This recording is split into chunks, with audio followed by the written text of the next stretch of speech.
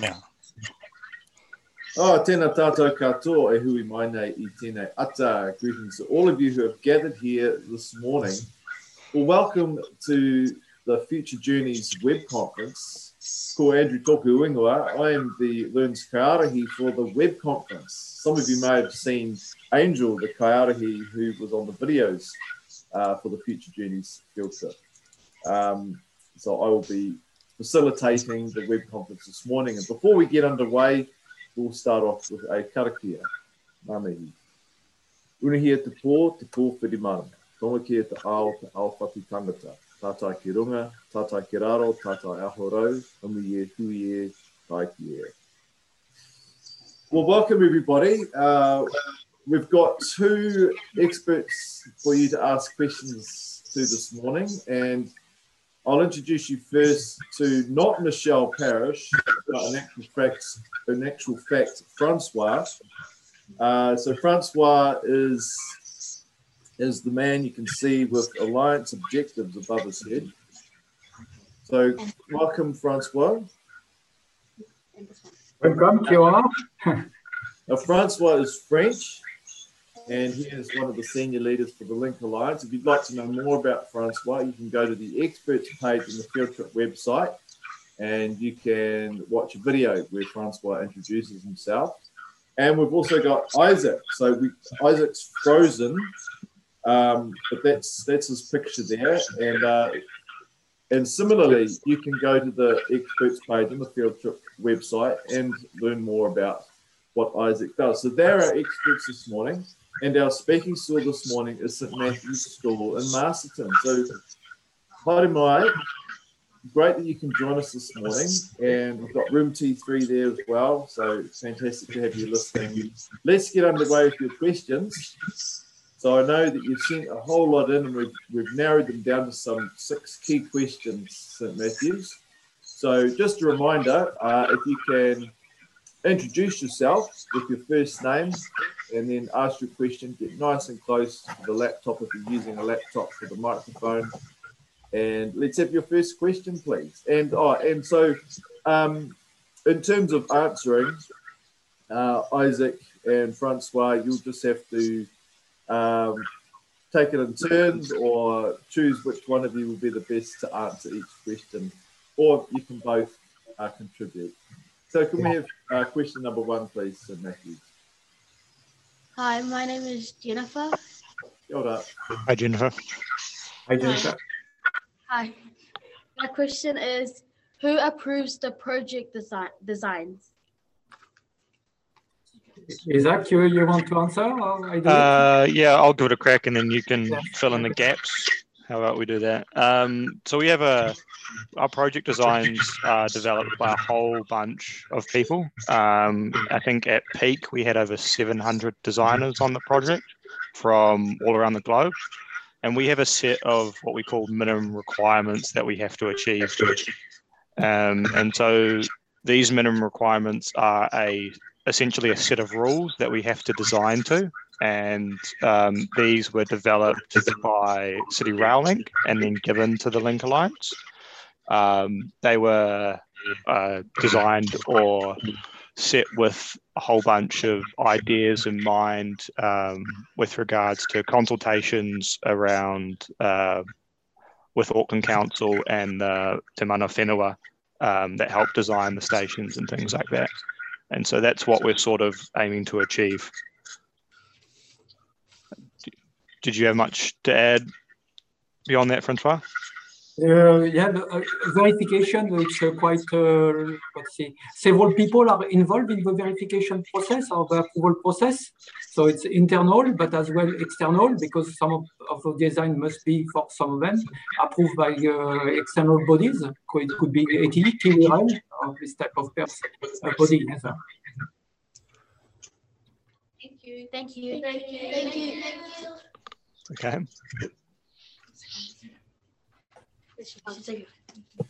Sorry. I was just thinking, St Matthews, it might pay to mute and unmute. I'm getting a little bit of feedback. So just while you are listening to the answer to your questions, it might be a good idea to mute in between. Leave it for now before you ask your next question, but that might just help it be a bit clearer. So it sounds like, gosh, it's amazing. 700 people at one point involved in the design process, Isaac.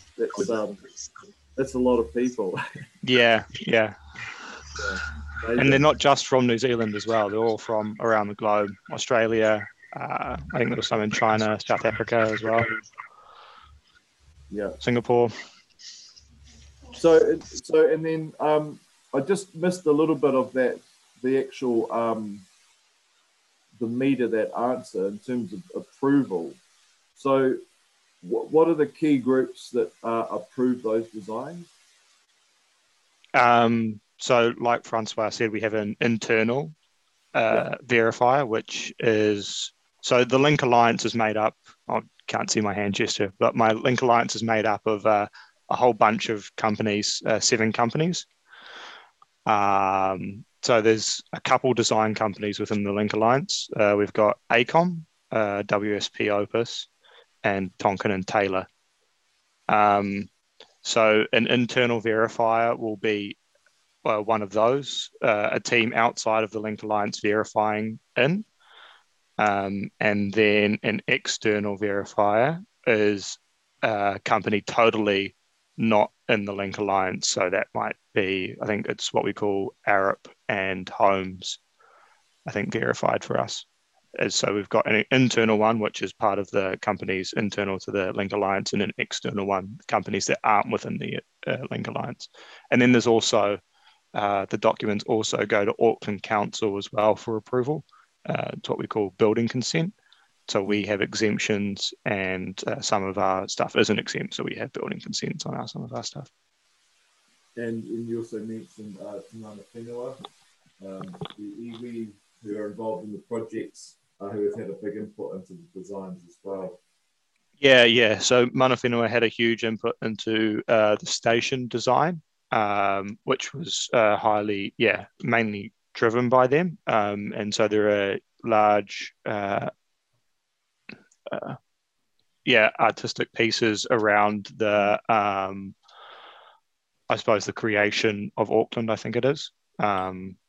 And each station's unique in what it represents. And so there's this backstory behind each station, and that's shown in the architecture of the station, which the Te Mana Whenua help design.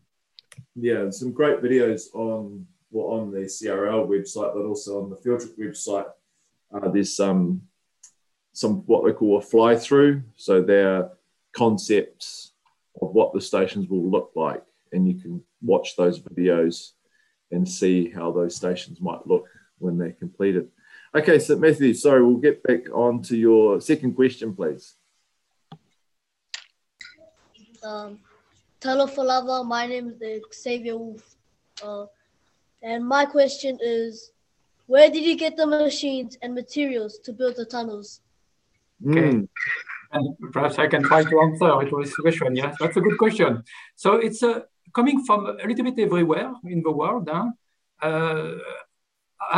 When we can, and as far as possible, we source things, our machines, our equipment, our goods in New Zealand. If I take, for example, the example of the tunnel boring machine on the tunnel, so the segments are the concrete segments which are used to line the tunnel to support the grounds. They are manufactured in Auckland. And they are delivered. It's the factory is only about 10 kilometers away from our site. But the tunnel boring machine was designed in Germany and manufactured in China and transported to Auckland, because there is no manufacturer of tunnel boring machine in New Zealand. So it depends on the cases. So when, as far as we can, we buy, we procure equipment or goods in New Zealand. If we cannot, we have to go outside New Zealand. And so we have equipment coming from various parts of the world. So quite a lot coming from Australia or Europe, for sure. And a lot of things as well coming from China. Thanks, Francois.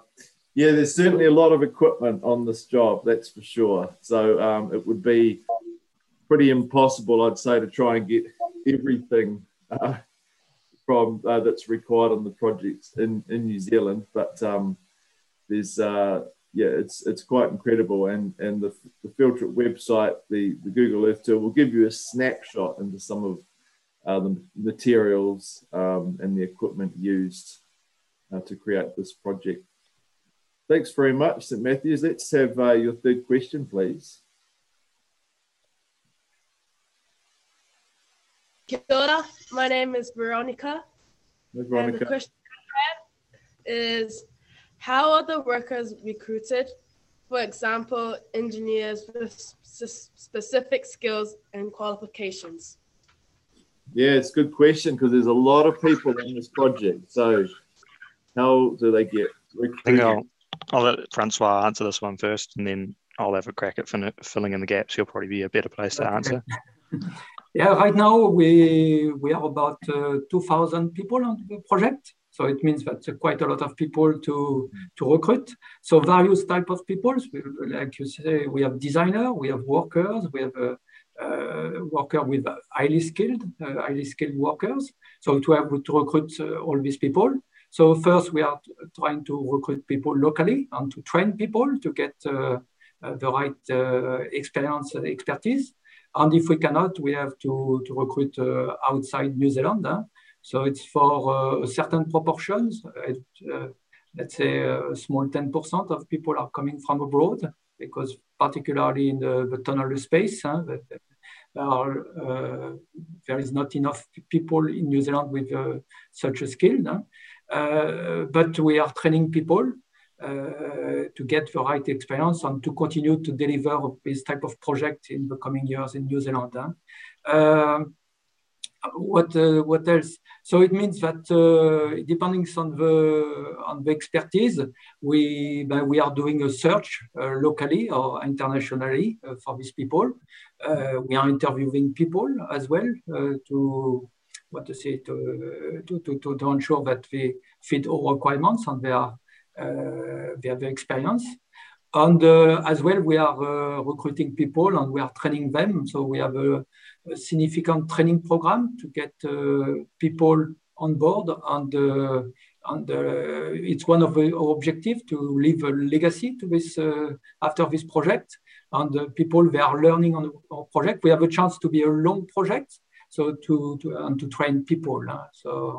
And we have people who have worked on previous big projects like that, like Waterview, for example. And we are taking advantage of that as well. Thanks, Francois. Anything to add, Isaac? No. It's just important, I think, to understand that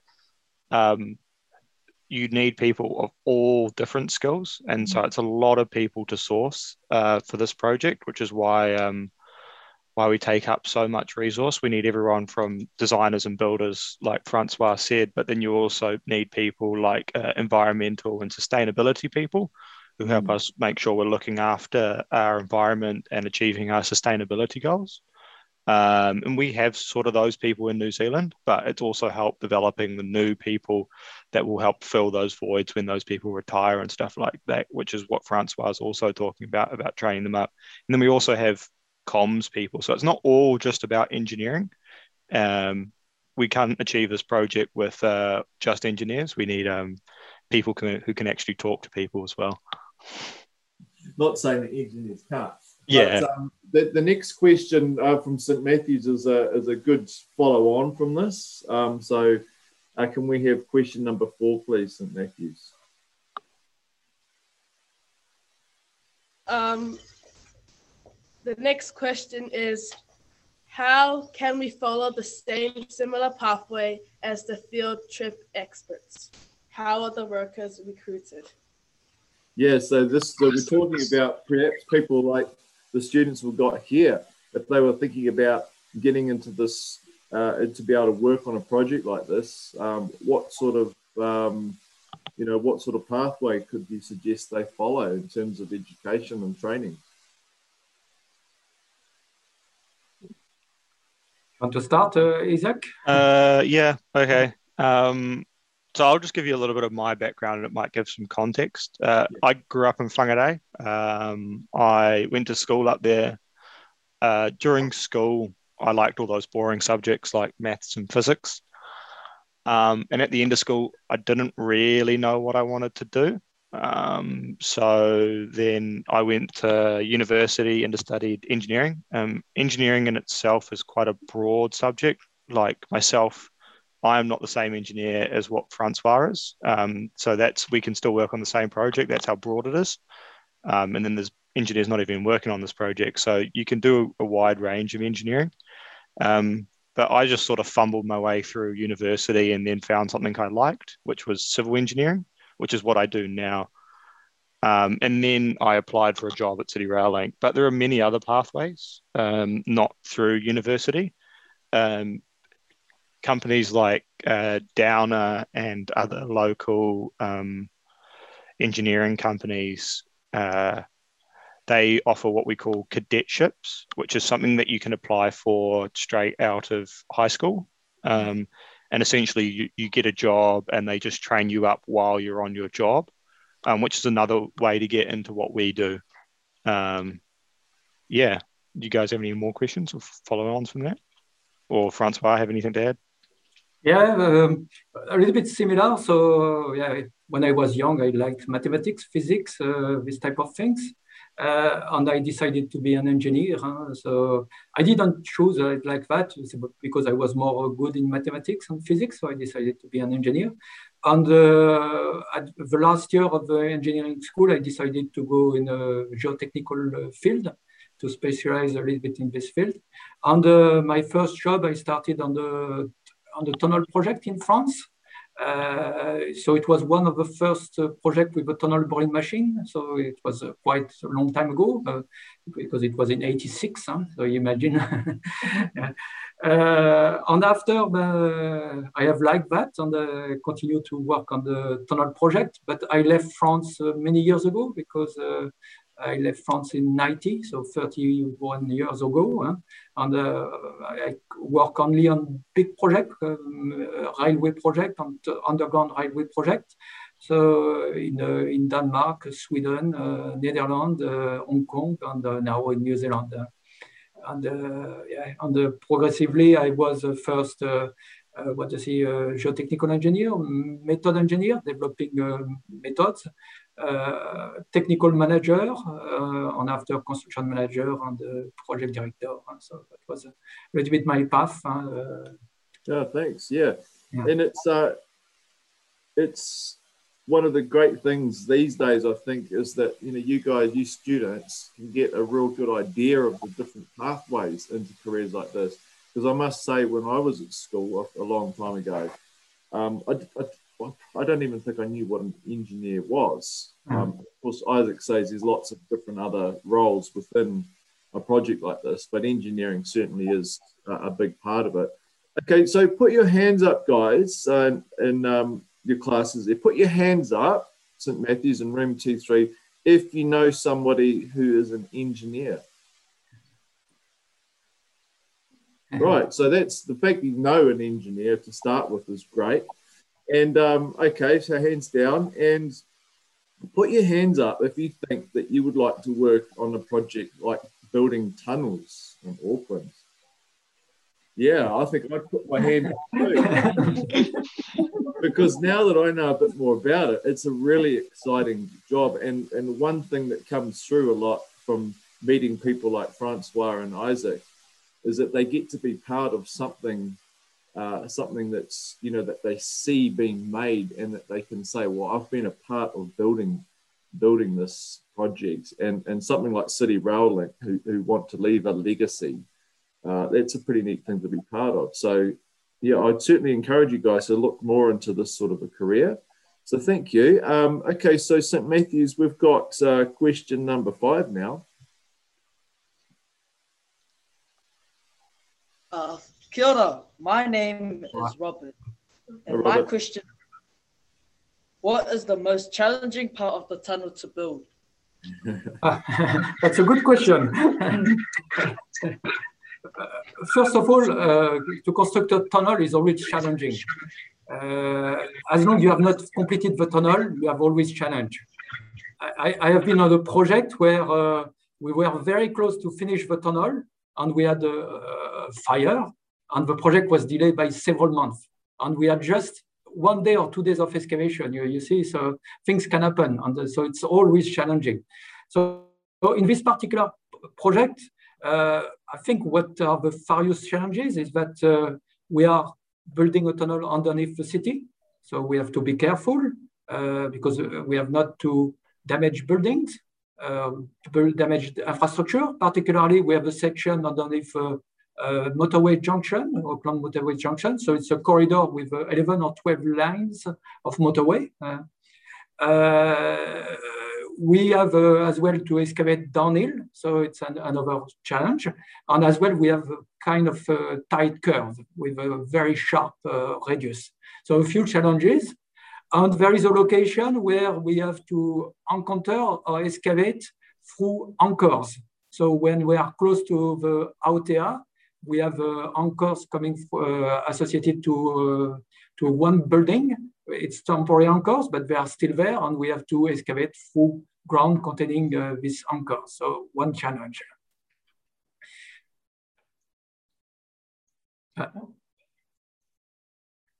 Just one challenge of many, but yeah, when you're talking about actually boring a tunnel underneath the city, you just immediately think that's challenging. Yes. Isaac, have you got anything else to add to that, Isaac? Yeah, I think what we need to, it's that we're doing construction in a live city, so we can only access our tunnel at certain areas, and those areas aren't very large, apart from Mount Eden, and so we struggle with space because we're effectively running a huge construction site in quite a small CBD area. And that's what we struggle with. Space is always an issue for us. Yeah, because people's lives have to continue. And so you're working around people who are utilizing the city to get from A to B, places of work where people might be visiting to go shopping and things like that. So you have to keep traffic flowing and enable people to go about their daily lives in the best way possible while you guys do your work. Yeah, that's it. Yeah. That is an advantage to build a tunnel because you are disturbing only the people at the launching shaft and at the retrieval shaft. So you see between, we have several sites. We have Mount Eden, Karangape, and Aotea, basically. But in between, people, they cannot really see that we are working. We are just underneath in the ground, basically. Yeah. Yeah, well, that's right. I mean, that's, I guess, one of the great advantages of building a tunnel is that you're creating an amazing facility that will get a lot of people moving. But in terms of on the surface, you won't really see that. Yes, exactly. So, I mean, when you were building the tunnel back in 1986, Francois. Yes. Was that sort of, I mean, tunneling's been around a while, but tunnel boring machines, when did they first start working? The first one, I don't remember exactly, but in the 50s, there was already tunnel boring machine, but it was mainly a tunnel boring machine for hard rock. So it means quite simple machines. Machines with, like we have, which are capable to excavate the ground, but as well install the lining, became later. You see, in 86, it was the second machine of this type in France. So there was not so many before. Yeah, I'm sure. And really, there has been a boom of tunnel boring machines since about 20 years. Yeah, it's a good way to go. Okay, so Matthews, we're up to your final question this morning. Thank you.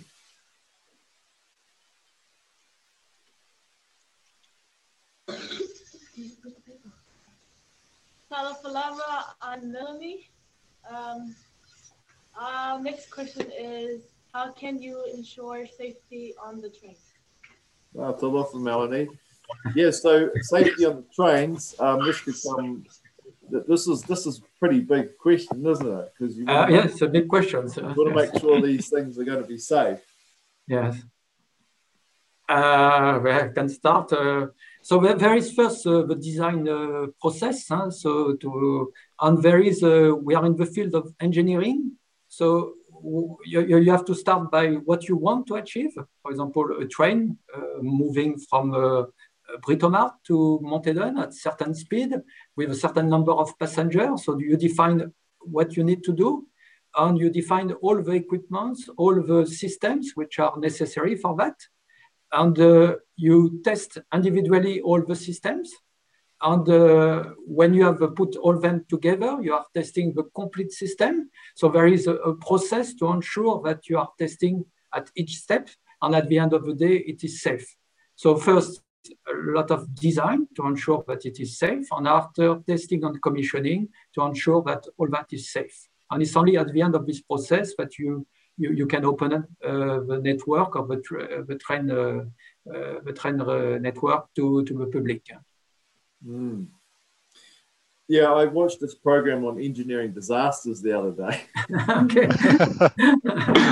And you know, because you want people to feel safe and use the system, and you sort of think, well, we're at the cutting edge of technology, so we're at the point where we're doing things the best that we can do them. But there must still be lessons that you learn, Francois, and you might come away from a project like this thinking, well, next time we will do it like this or change that.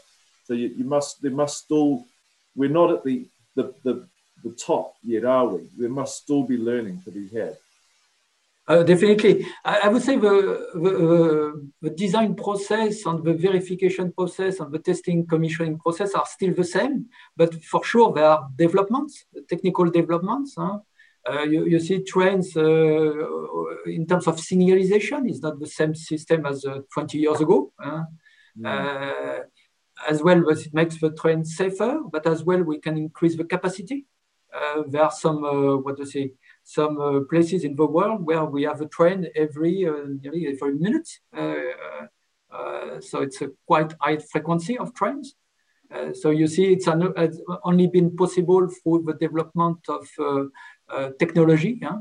So the technology makes increase the capacity of the network, but as well the safety of the network. You see, with a high-speed train, for example, you see a high-speed train, there has been a progressive development. The first high-speed train, they were at 300 kilometers per hour, or a little bit less, 280, I think. And now we are at 350, 360. That's taken years to do that. And it's high-speed trains are safer and safer as well.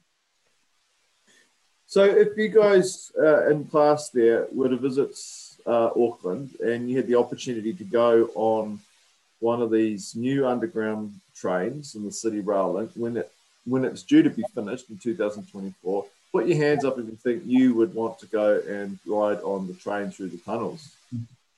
Yeah. I would. I think it's amazing, and I'm looking forward to when it is finished, when I visit Auckland and go and have a go on this myself. And when you know more about the project, I think, well, like you're doing now, learning through the web conference, looking at the videos and that on the website, you get to more of an appreciation for the behind the scenes, what's gone into creating, the finished product through the design, the technical aspects, the machinery, the people. And so, yeah, it's fantastic. Hey, thank you very much for joining us this morning, everybody. Thank you to Francois and Isaac, our experts in our speaking school, St. Matthews. It's been great having you join us. We'll leave it there because I know everybody's busy and have got things to get back to. Barry, we've recorded this, so what's the availability of the recording? Unmute. So this will be uploaded and be available from the LEARNZ area. So, with a pin that we provide. So there'll be a newsletter that goes out to schools, people that are enrolled, and show them exactly how to get to the recording.